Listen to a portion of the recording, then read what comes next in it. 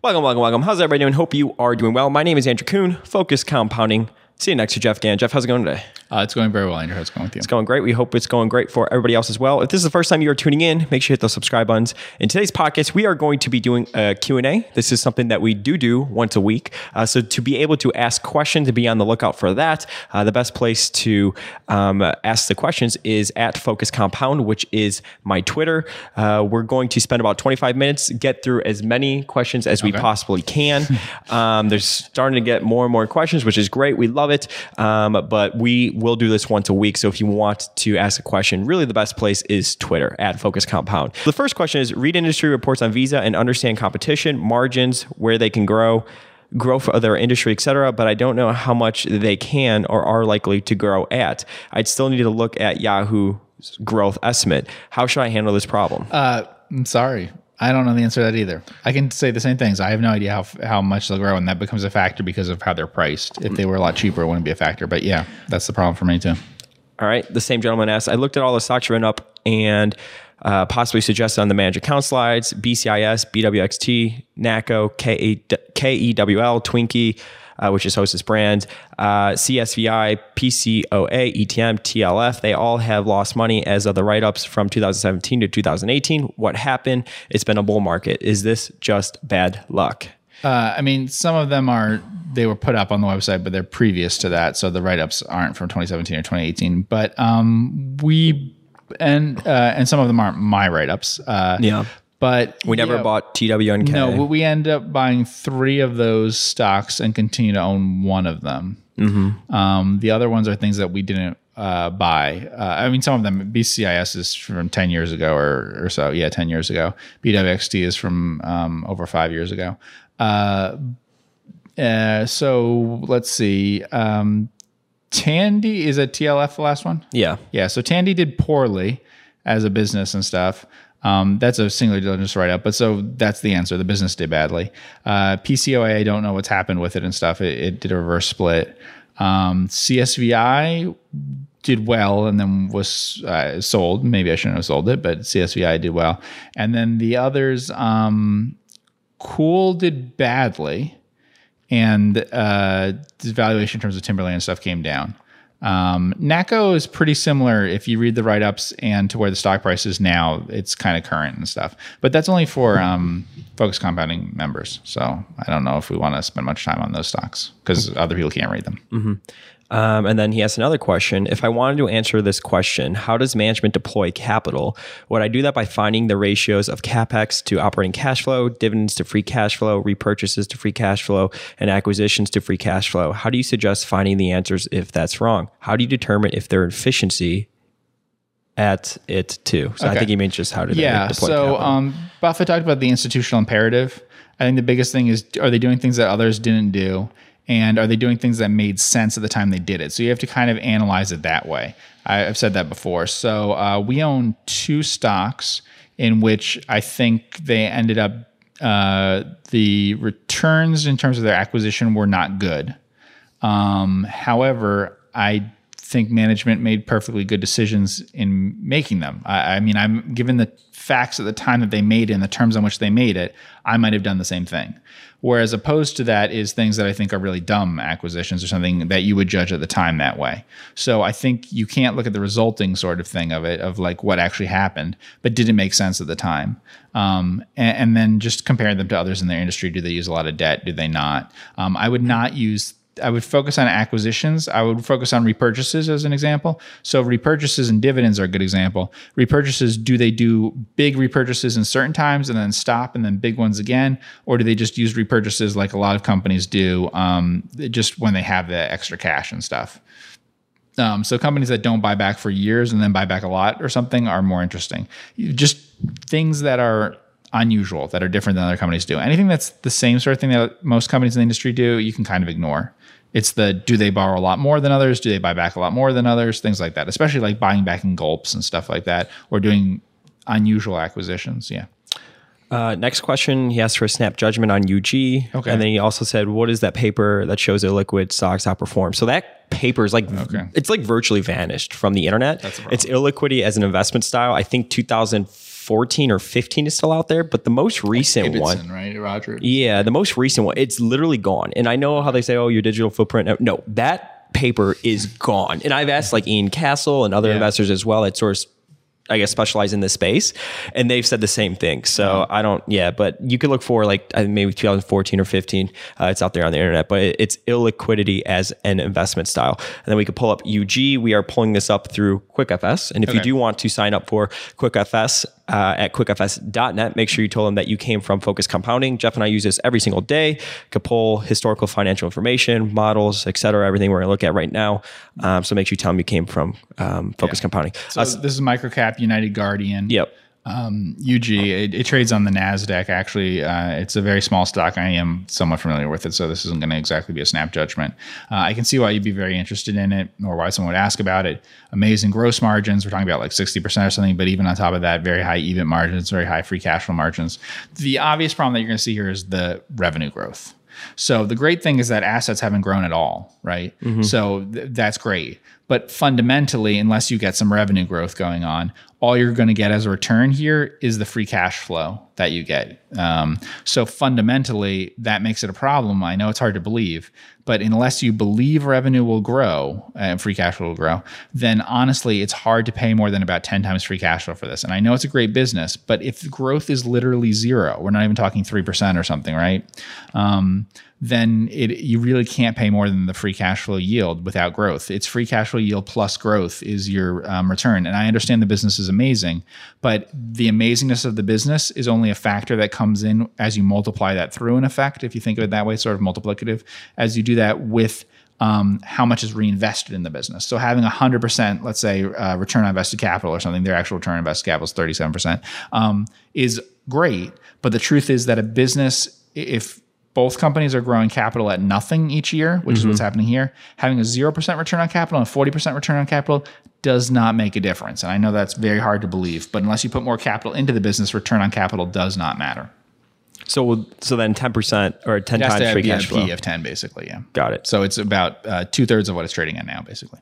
This is a good question. With the Fed clearly wishing to manipulate asset prices but focusing more on larger firms, do you see advantages in your smaller company strategy in terms of actually being able to invest on fundamentals? Yes. Why is that? Because they have not recovered to the same extent as other companies since the market bottomed, basically. And not only that, but we talked a little bit about this, they have not recovered even if they do the same sort of thing or also unrelated to COVID and things like that. So as an example, we had one or two stocks which their earnings went up a bit, and they've basically said our earnings are expected to go up even a little bit more. In one case, I think this kind of like benefited them in a sense a little bit. And yet they haven't recovered the way that like, the kinds of stocks that people would focus on, like the FANG stocks or the whatever things. So we have a few stocks, not all of them, but a few that in no way are harmed by COVID and stuff. And they dropped when it happened. Yeah. And then they have not recovered at the same pace as some other ones. And so in some cases we may well be buy a little bit of them. Mm-hmm. So mostly it's an issue of the volume though. But and I think he has to last a little while. Yeah. And maybe I'm putting words in his mouth or crafting my own narrative, but maybe he's also asking this question because markets continue to go up from the liquidity that the Fed is providing so far, right? It's only a couple months or whatever. Look, we tend to be in stocks that have low liquidity. So our stocks are the least sensitive to credit conditions on both sides. When the market drops dramatically on certain days, honestly, the stocks we're in don't drop as dramatically. They're not the first thing you would sell because they're harder to sell.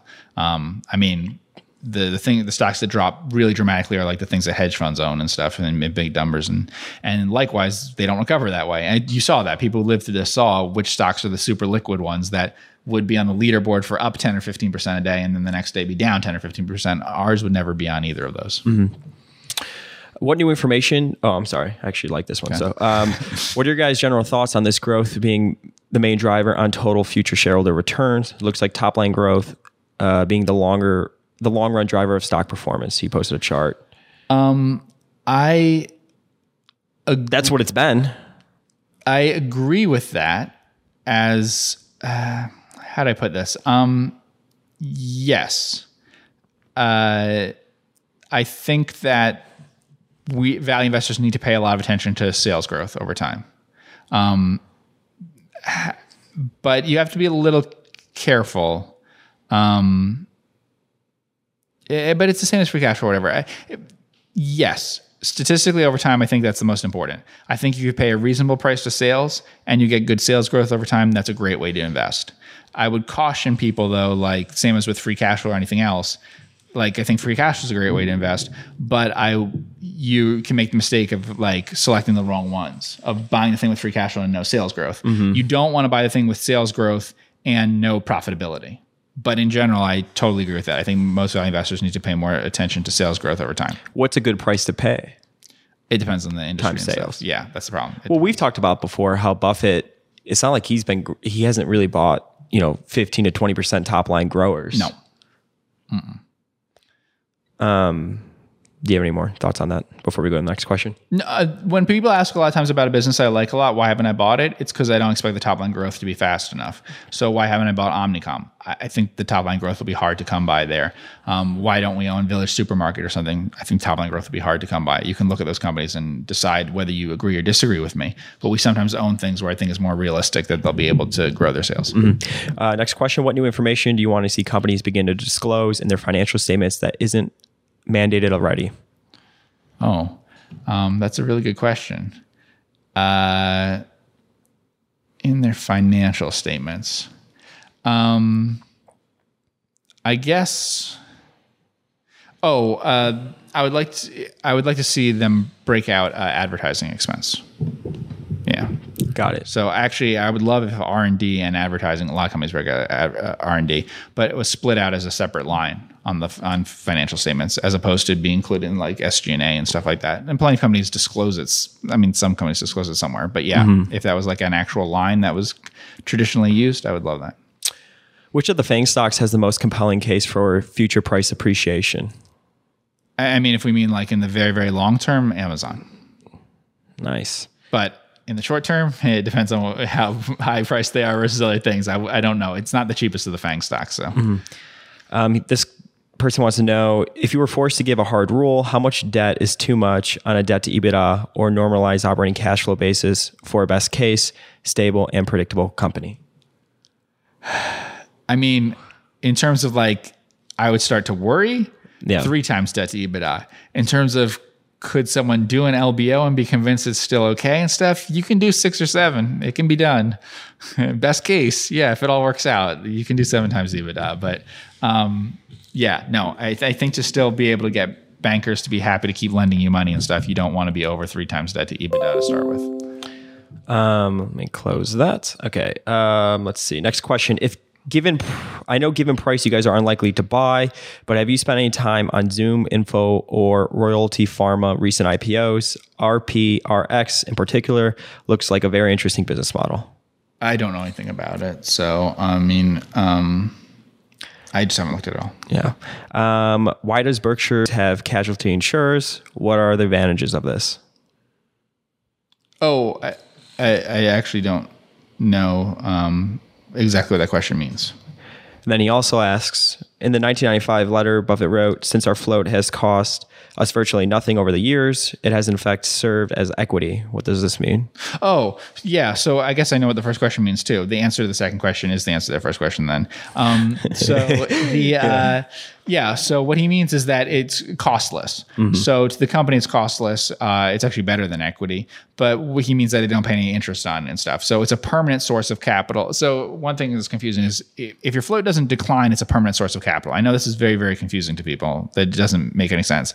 How can it be that something that rolls off every year or something, like policies could end in 6 months and stuff for Geico and everything, mean that it's a permanent source of capital? But as long as the total amount of policies that you have out in dollar amounts and stuff is basically the same, then you're going to have the same amount of float. I mean, so the float would be the amount that you can use to buy things and stuff. So a company, and float is not just for insurers and stuff. We talk about OTC markets or something or whatever. If people are prepaying for a subscription and the same number of people are prepaying each year and your price is the same, you're going to always have on hand the same amount of money. This also could be true for Points International or something, which is a stock we talked about, where they end up having a little bit of float from a difference between when they buy airline miles and when they sell them, or I should say when they sell them and then when they buy them, in a sense. So it means that you have a permanent source of capital that you don't have to pay any interest on. So it's like equity in that sense. It's certainly as safe as equity. Now Berkshire does sometimes let the float decline and stuff, which is a little different, and that is an issue. You can't always keep the float the same level unless you're willing to accept pricing, because sometimes your competitors will come in and take business from you, and Berkshire's allowed its float to decline. So if you look at like their reinsurance business, or especially their catastrophe, like their super cat business, they actually let that drop off a huge amount, which presumably means that other people took the business from them. So they let their market share fall a lot. Yeah, and a good place, I think we hit this topic pretty extensively in a podcast we did. I think it's titled Other People's Money, and I know Float was in there and we went over it. So that's a good place to start, I guess, if you want to learn a little bit more about that. Next question for Andrew. How much has Jeff influenced your investing strategy in general? How much one is influenced by his mentor, and are you open-minded for other strategies? Trying to figure out if we are just influenced by the books / blogs we read / follow, etc., until it becomes like a religion. I would say Jeff's strategy makes a lot of sense to me. I think Jeff's strategy is different than a lot of other people because, and I talk about this very often, he truly thinks about investing in stocks just like a real business. So many people are so focused on the price they pay and even like price movements in the stocks, when really, you focus, I think, much more on just the actual business and the fundamentals. And even people that say I'm a value-oriented bottom-up investor or whatever, they still are pretty concerned about the prices, the general movements and stuff like that. Jeff truly thinks about it, from the business fundamentals. I mean, there was a company that we own that reported earnings, and you were talking about like the operating leverage that the business has and what you took away from this report. And I don't want to get too extensive into it because we haven't really talked about the position or whatever, but I would just say that his strategy has made sense to me because it's thinking truly like a business owner. Yeah, I was going to say, I think that whatever influence I've had on you has been more through or trips that we've done, Scuttlebutt that you've done, things like that, more so than I think people a lot of times think in terms of like influence and philosophy and whatever, in terms of like, are you a Phil Fisher type investor, Ben Graham? Are you quantitative or whatever? I think a lot of it is more the stuff we do off air. And that's why I enjoy Scuttlebutt so much. Because again, I hate to beat a dead horse, but it takes the stock out of the business. And that for me has been the biggest, or just the biggest like factor, I guess, in learning and, thinking about it like a business owner. Where if you have whatever vehicle that is, whether it's a fund or managed accounts or your own personal money, you truly think about each position in the portfolio like you're investing in the business itself. And that's hard to do when the markets continue to go up every single day. And, you have, especially being very public like we are as well, or, whatever. But yeah, I mean, I would say, of course, he's influenced me. I mean, we work so closely for the past 4 years. I think we're also attracted to different businesses. I would say. I like things that is very simple to understand. If you explain it to a 5-year-old, I'm probably interested in it. And then there's some situations where Jeff can be completely excited about it and I'm ready to fall asleep, Yeah, I don't think you have the same excitement about banking that I do. I certainly don't think you'd have the same excitement about insurance. No, not insurance. Whereas as opposed to things like entertainment and stuff. Definitely. Yeah. And I like, and I've talked about this a lot. I'm very attracted to the businesses where I can be the customer and I can understand why customers, use it, right? Whether it's like a nostalgic thing where I've had a, experience with it. But banking, for example, I've definitely, I think I've become more attracted to it because wink, wink, maybe we own a bank. But what allowed me to do that was doing the Scuttlebutt. Right. I think Scuttlebutt is so important for investors. And, even Buffett's talked about, he's like, I don't do a lot of it now, but so much of the knowledge is cumulative where he doesn't have to do the legwork now. But for me, that's just a huge, I guess, learning advantage is going on Scuttlebutt with you and listening, and talking to management and, doing all sorts of things like that. Yeah, I think that's definitely the area in which it's been most forming an investment philosophy or whatever. With some states extending or going back to lockdown, what do you guys think of REIT stocks like WPG and RWT? Thanks. I don't know. I think I've gotten some criticism from comments on REIT stocks before. But a lot of people like REITs a lot. We could put that in and say it's hard to evaluate a REIT just on the. Washington Prime Group Inc. Okay, we'll need a business description. Though. That's the problem. Recognized leader. They're always the recognized leader, the leader, the recognized leader means nothing generally. If you see how I highlight things in a 10K and stuff, they say among the top. Or whatever. I just circle among and say not the leader. I know, right? It's just so funny to me. Sometimes the way companies describe themselves, they're like, we're the global blah, blah, blah. And I'm like, you're like a $20 million company. Like, let's see. Retail properties. The company combines a natural real estate portfolio with its expertise across the entire shopping center sector to increase cash flow through rigorous management of assets. Okay, one problem here is I don't know about you. I actually haven't been to a mall since COVID. I haven't been to a mall in like years. No, it's probably been like a year, I'd say. Yeah. So I haven't been to an indoor mall. So it's hard for me to evaluate those things. I have been to some outdoor malls and stuff around here and things, but it is difficult to evaluate, and it's difficult based on where you are in the country. I talked to some people in other parts of the country, and they have a totally different experience of it than here. So I mean, doing some Scalabot and stuff would help. I don't know the details on these particular companies, so it's going to be the problem. So, Yeah. What's your opinion on China being removed from the global supply chain? I don't have any reason to believe that will happen and stuff, really. Roughly how many 10Ks do you read a year? That's very hard to answer. More than 100, less than 500. What do you think is the filings of some kind from them? Per company. Let's just say that. Mm-hmm. So an SEC filing of the company. Yeah, sometimes it's S1s and stuff like that. What do you think the toughest part of investing is? What is the most difficult aspect to be good at? The toughest part of investing is that your results for a long period of time and how good your decision making were don't really give you a response to it. So you can go for a while of having made good decisions and not get good results, and vice versa. An account I managed in the past 10 years or so, I think our best year ever was a year in which I didn't make any changes.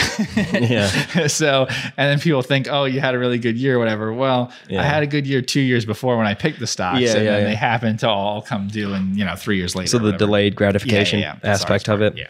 When investing in overlooked stocks, as you do with concentrated positions, you want A, illiquidity, B, price discipline, 3, lots of capital. But in practice, you can only have 2. Which do you choose? So it depends on the stock and stuff, but in general, we're just trying to get an acceptably good average price over time for us. Got it. Yeah. And then he says a related question: when you're trying to invest large sums in small liquid stocks and buy all at once, how do you manage price discipline? How much do you give to get your bid hit in something like PRKA? And how does that change as your percentage ownership increases? So honestly, we don't bid much in situations where I think it's unlikely that we'll get much in the way of stocks. So I think people assume that we're out there bidding every day in some stocks when that's not true. We look for major blocks of stock, and when we can't find them, we don't necessarily buy that stock. Sometimes I pass on a stock because I don't think we can get it. In some cases, we've gotten some stocks because I've suggested it where I thought there'd be more volume and stuff. I mean, I guess we can go into that. I mean, there's one stock that we sold out of basically the day before earnings or something. And I'm sure people thought it was because I was like, oh, what will earnings be? It wasn't. It was because I thought there'd be a lot of volume. Yeah. We were able to get out of it. Yeah. So one it's day. Things like that. Mm-hmm. Should someone who engineers a takeover of a firm, does a recap through a pipe structure, and then incinerates half of the assets and equity inside of 24 months be managing money professionally?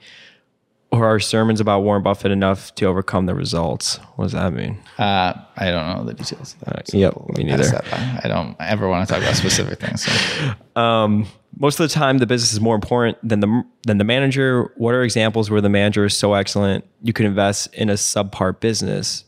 Does David Sokol hit that high bar? That's a very good question. I don't know the answer to that. I mean, I know a little bit about him and what he's doing and stuff. Well, what about situations? I was just reading in the Wall Street ethical thing with him that to keep in mind, but yeah. I was reading in the Wall Street Journal yesterday about is it Meg Whitman and Jeffrey Katzenberg?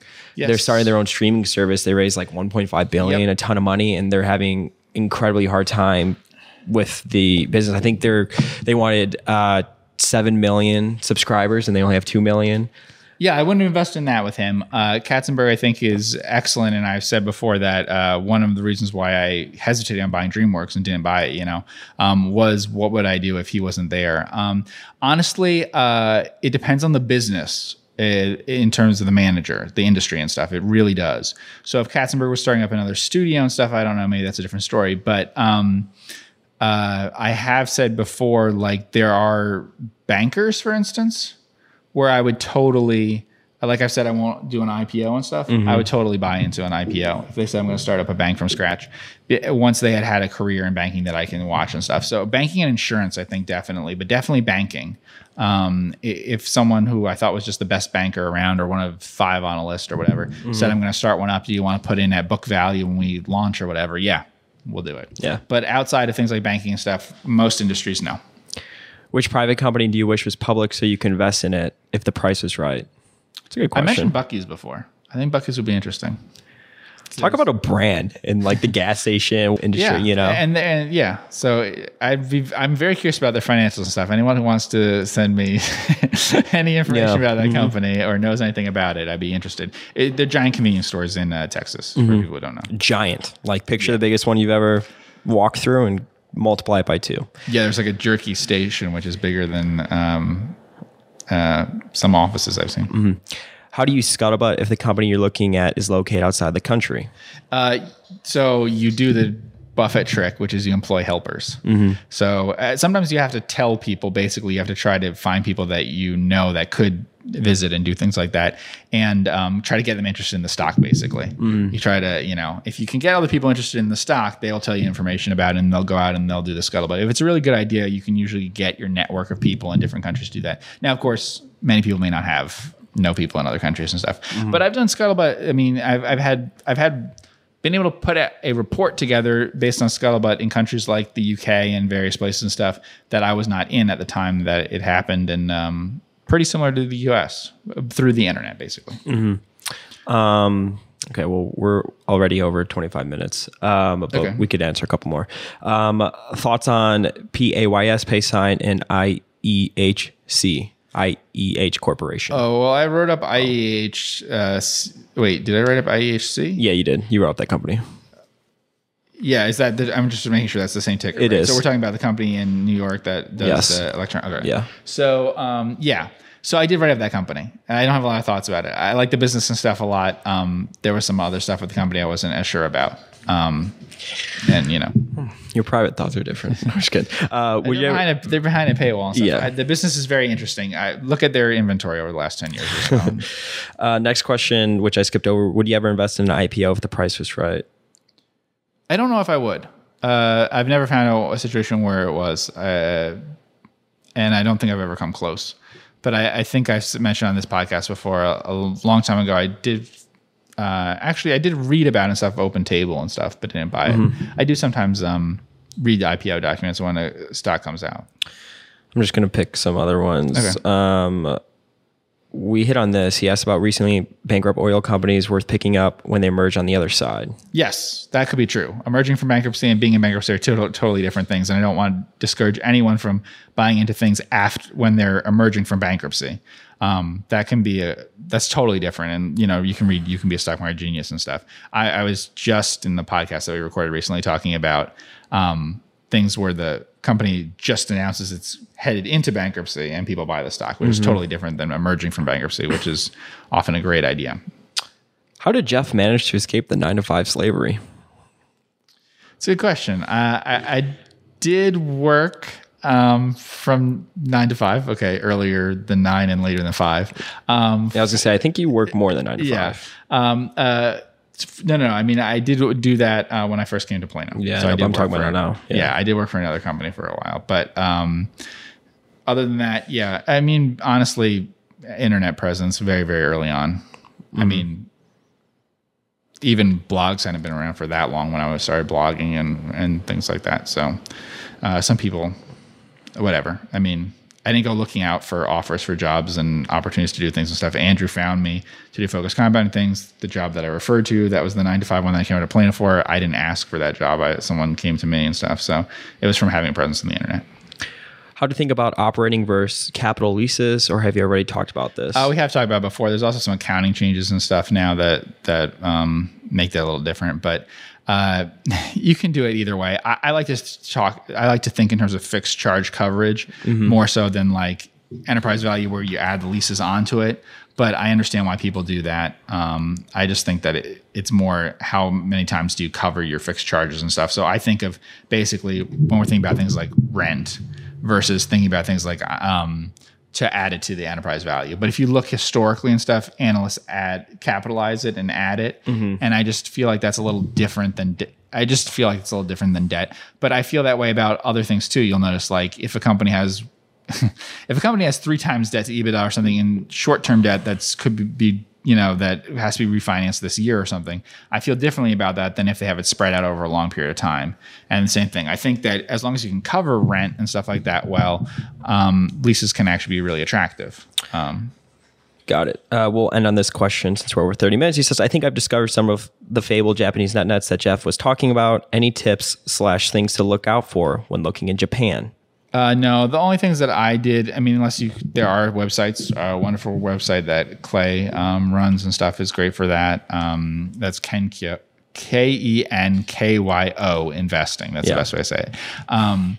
And that's a great site, and it does cover net sometimes. But unless you have someone like that who has some knowledge of Japan and especially some knowledge of Japanese, then I would just say pick businesses that are pretty simple in industries that are pretty simple, that you know well enough in the U.S. That's what I did, and then just buy them based on the Ben Graham approach. Really, would Ben Graham buy it? Yes, then do it. But if it's in weird industries and stuff, then I wouldn't necessarily do it. But it's a great place to buy the kinds of things Ben Graham really would. If you don't know it, a great thing to use is the Graham number. So the Graham number is the PE times PB. So if you get a really low number, we're talking like less than 5 or something, that's often really good. So let's say PE of 10 and price to book of 0.4. If you get both of those things together, you have a Graham number of 4. And that's low, and that's really attractive. So if you've never used it before, maybe use the Graham number, look it up. I mean, it's simple to do. It's just PE times price to book. His suggestion always was never to have it be higher than 22.5 for any stock, which if that was applied today would be hard on most popular stocks because 15 to 1.5 is 22.5. Well, thank you everybody so much for tuning in. Hit those subscribe buttons. We will see you in the next podcast. Take care.